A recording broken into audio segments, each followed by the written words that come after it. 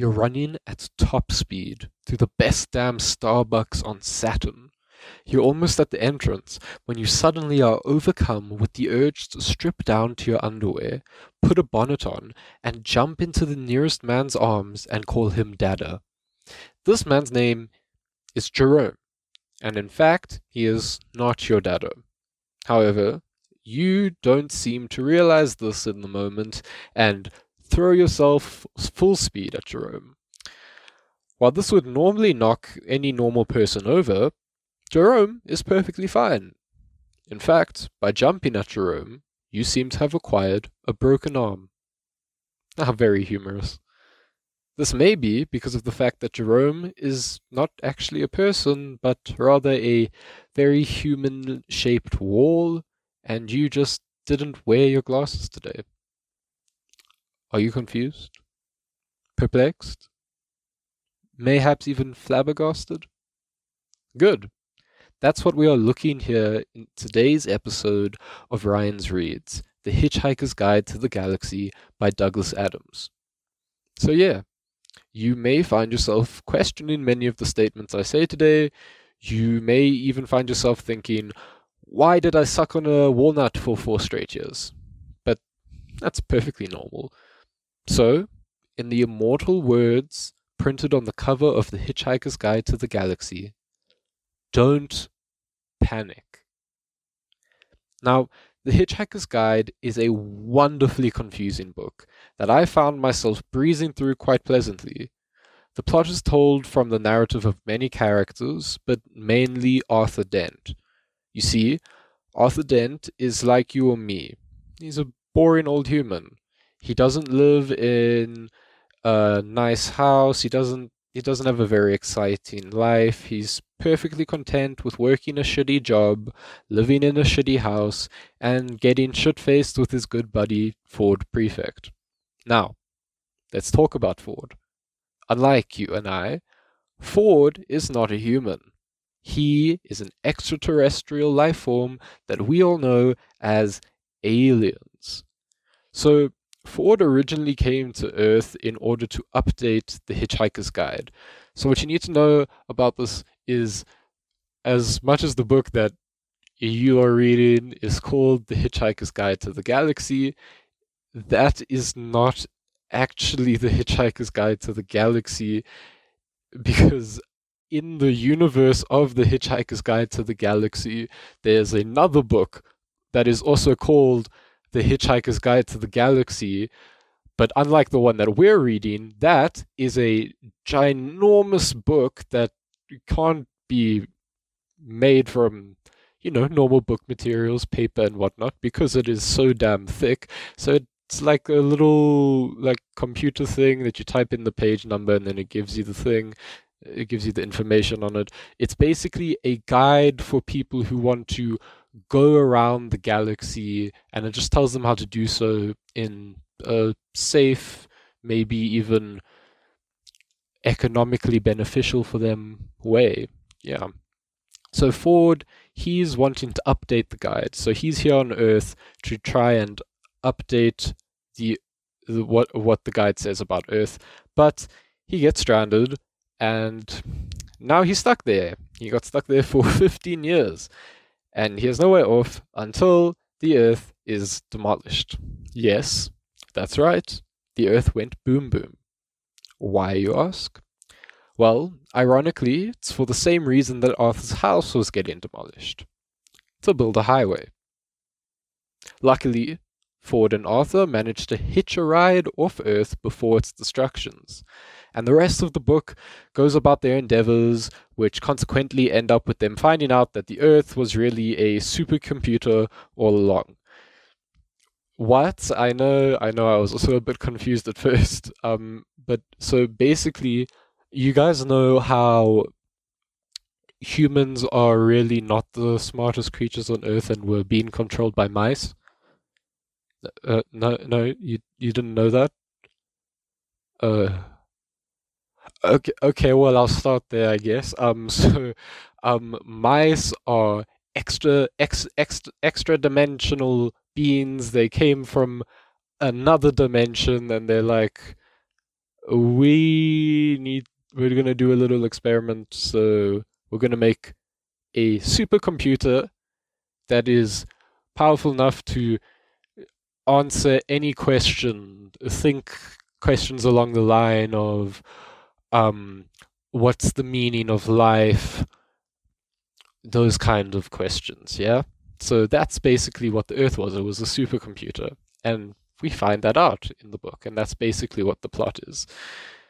So, if you're confused, it's okay. The plot is a secondary feature in the book. Really, it just helps to emphasize the tone and the message.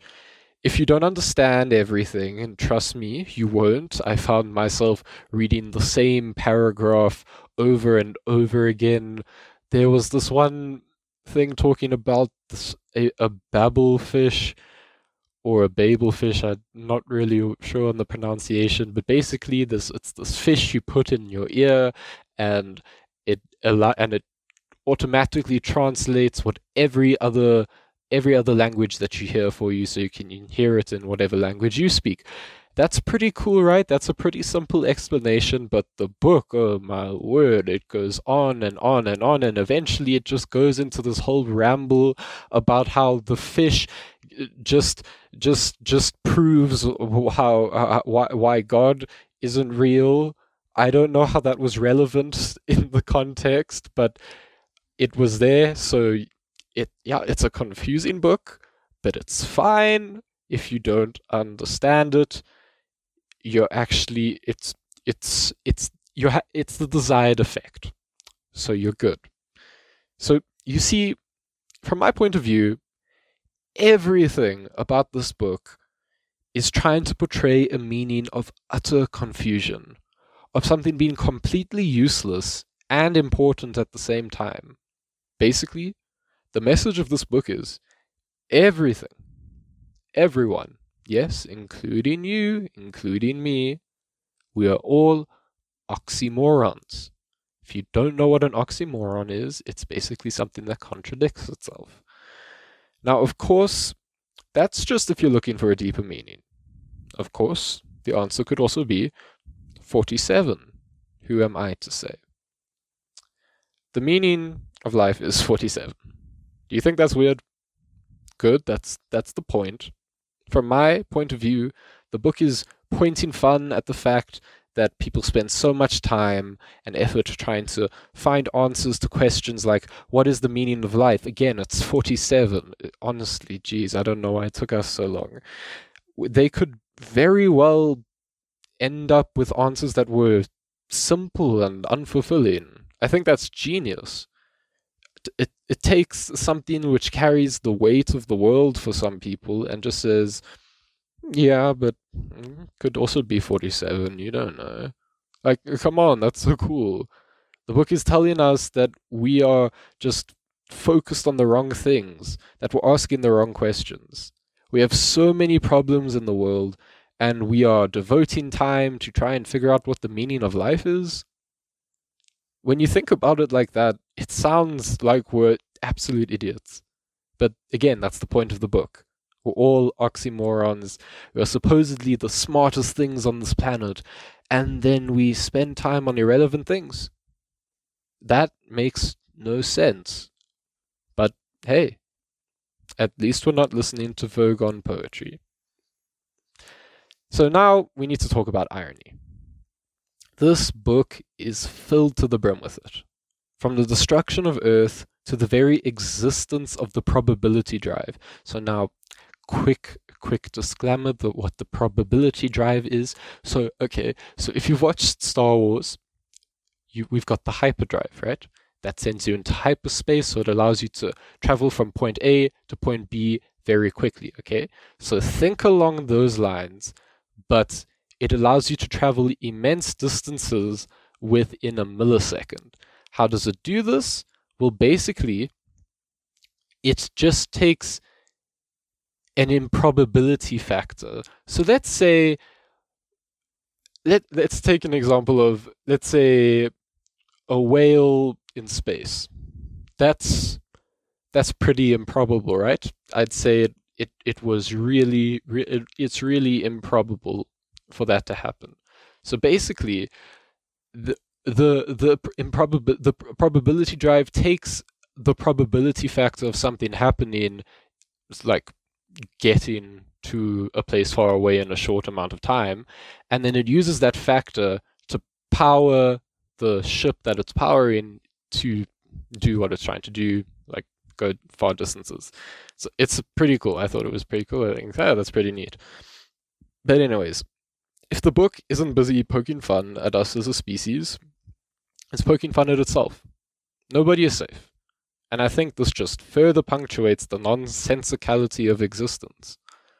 One moment you're arguing for something with all your heart, and the next you're on the other side of the argument and suddenly your view has changed. Every time I saw irony when I was reading this book, I couldn't help but start thinking, oh, that's like when so-and-so did this, but then that happened, so then they changed their mind, and so on and so forth. The book thrives at using this constant stream of bullshit that we as a species spew into existence to create a wildly entertaining comedic commentary on life. Personally, I think it's amazing. Whilst it is, look, there's two ways you can read this book.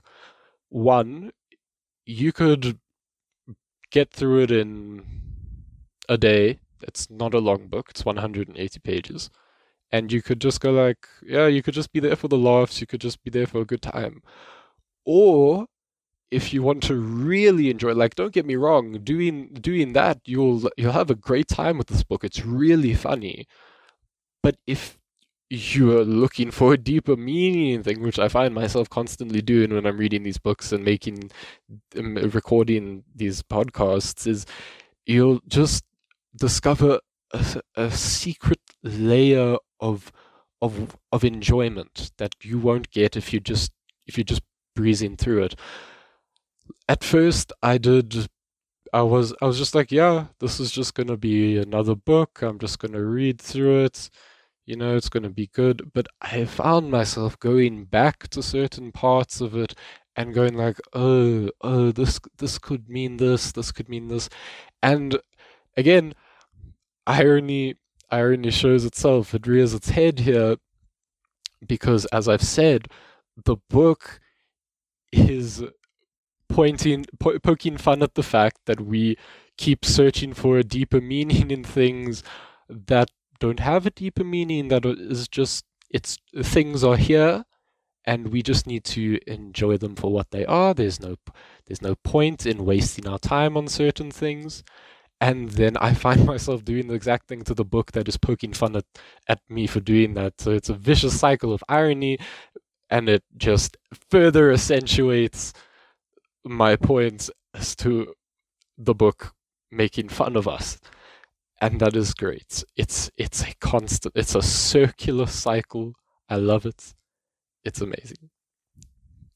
But anyways, it's that special time of the month again. The best boy / girl / person award goes to someone who I believe everyone should aspire to be like.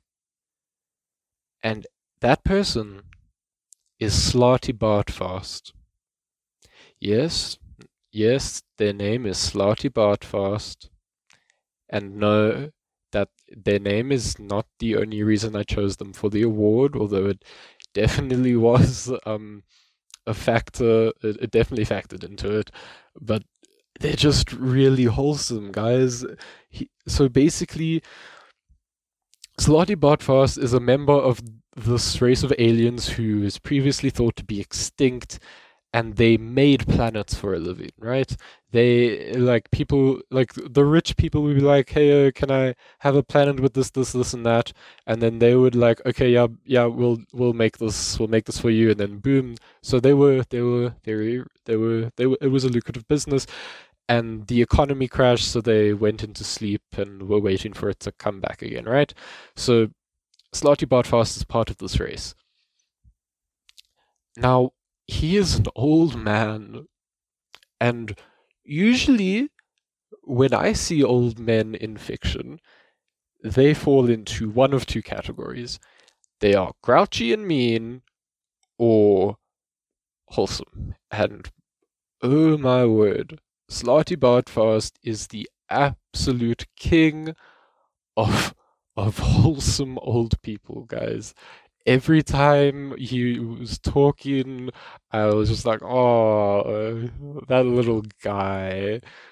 Like he's this old guy who designs planets. He's kind to the people he meets. Like he saw Arthur just chilling, and he was like, "Come on, you can come meet the mice. I'll tell you my life story." And he just wants to design fjords. He just wants to fjords. I don't know how to pronounce it. Like like in Iceland and stuff, they have fjords. He just wants to go. He wants to make like coastlines and shit. That's what he wants to do in his spare time. He's not hurting anyone. He just wants to spend his time doing art, and I think that's really wholesome. I just want to give him a hug. I want to give him some graphene paper, and I want to tell him to just go at it. Build me a fjord. I just want to watch you work, and then you can tell me like old people stories and stuff. He's just really wholesome. I love him. But yeah, anyways, that's all the time I have today. I hope you enjoyed this episode. If you want to keep in touch, you can follow me on Spotify or on Twitter at Ryans_reads. Yeah, I'll see you guys next time. Until then, bye bye.